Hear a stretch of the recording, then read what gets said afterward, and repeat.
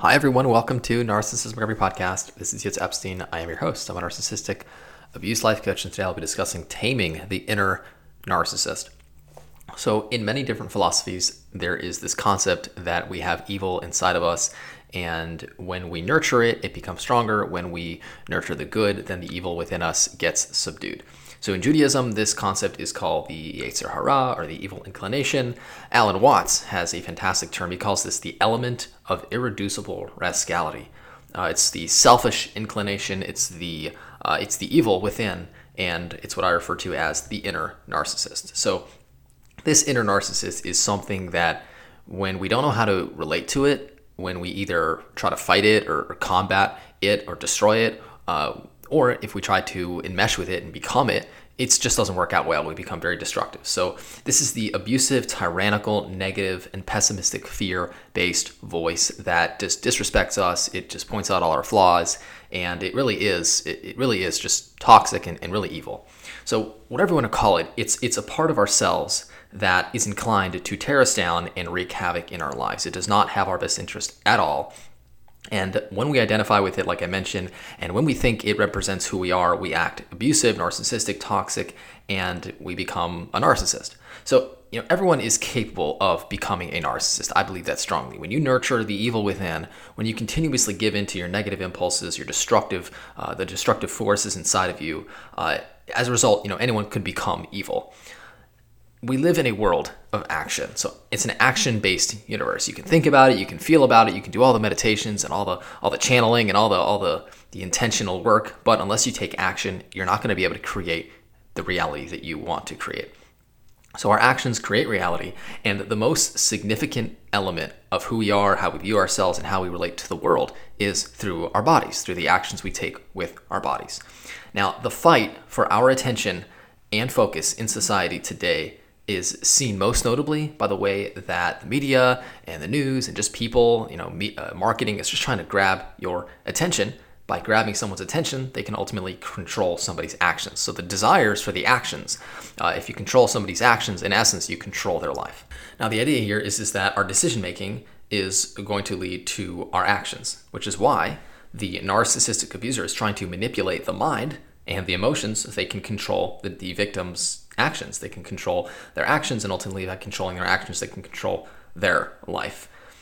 Now, this is also why it is so important to take control of your mind and your mental capacities and your faculties, your emotions, so that you can be assured that no negative influences, both internally and externally, the inner narcissist and the external outside narcissist and negative and deceptive influences and forces could cause you to do things that may or may not be in your best interest.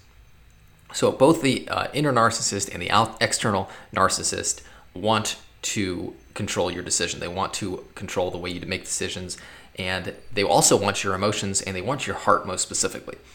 When they're able to control your mind and ultimately get to the prized possession, which is your heart, which is really the core of who you are, is your heart. We are where our heart is. So when that's the case, they're able to control you and use that faculty, the forces of your heart, of your emotions, for their agenda, for whatever they want to do, usually not in your best interest, and most usually to do evil. This leads you to do things that you would never have done if you were healthy, and if you were controlling your own mind, if you were taking control of those faculties, if you were really taking ownership of your heart and nurturing the inner moral element of the self. Some would call this the God consciousness or the true self. So the point I'm trying to make is that when you are in control of yourself, when you take responsibility for your emotions, your reactions, your mind, your heart, your body, your spirit, just everything about you, when you take responsibility for it, you don't give another person the power to take control over that, and ultimately you can lead your life in the direction that you see fit. But when you give up that power, when you are living in fear and you want somebody else to save you or control you or give your power away to somebody else to in essence, tell you what to do, most usually they're going to use you and your faculties and your life, your spirit, your heart for their specific agenda, which will cause destruction that you will have to ultimately pay the price for. So the way I see it is that in each person, we have this darkness, but we also have the light. So we have that yin yang, the darkness, the light, the good, the bad. So in each human being is the element of good that one could refer to as the true self, like I mentioned, or the soul, the spirit, the connection to source. Now, this part of us is connected to source. It is pure love and light.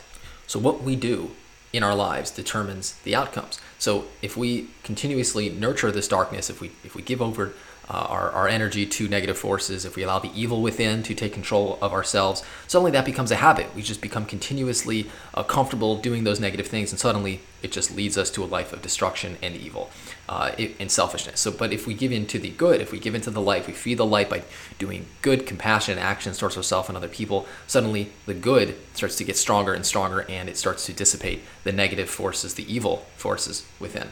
So what we refer to as a narcissist is really just someone who repeatedly nurtured their inner evil, their inner narcissist, and as a result, they identify with that person, which is not truly who they are, because the true self is the light, the love. So I guess you can say they give into the false self, the falseness, the deception, the lies, and as a result, this is what rules them, this is what controls them, and it really controls every element of who they are.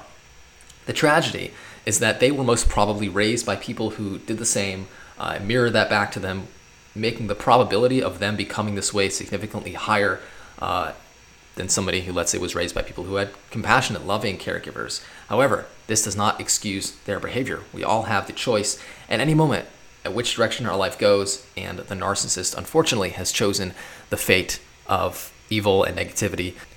This is the power of choice. A person has the ability to choose what habits they're going to engage in, what ways of thinking, what ways of acting, what ways of relating, and even if they come from a home, like in the case of myself, raised with people who are just toxic, selfish, abusive, it would be highly probable that I would become a narcissist. And at times I have been narcissistic, mostly because that was nurtured for me in childhood. So it took every ounce of energy and my own strength and using the power of choice to nurture healthy habits, to be compassionate, to be loving, to be empathic, to find people who I can learn from, to be empathic and compassionate towards myself and other people, to assure that I didn't follow that same fate of the people who raised me. So I want to finish off with a popular folktale. This is one most of us, I'm assuming, have heard, but to me it continues to be extremely inspiring and very applicable to what I've been speaking about here today in this episode. And it goes like this. One evening, an elderly Cherokee brave told his grandson about a battle that goes on inside of people. He said, "My son, the battle is between two wolves inside us all. One is evil. It is anger, envy, jealousy, sorrow, regret, greed, arrogance, self-pity, guilt, resentment, inferiority, lies, false pride, superiority, and ego. The other one," he said, "it is joy, peace, love, hope, serenity, humility, kindness, benevolence, empathy, generosity, truth, compassion, and faith." The grandson thought about it for a minute and then asked his grandfather, "Which wolf wins?" The old Cherokee simply replied, "The one that you feed." So I love this parable so much because I couldn't possibly agree more. I feel strongly that we as human beings have the power to choose. Our power to choose is not necessarily the environment we find ourselves in, the circumstances that happen to us, but it's how we react to it, how we interpret it, how we choose to feed our mind with negative or positive thoughts. And that is why, no matter what you've gone through, you are always responsible for the outcome of your life, because you are always having the ability to choose if you are going to allow it happen to you, continue to be the reason why you make excuses for yourself, and continue that type of dysfunction, or change your life for the better.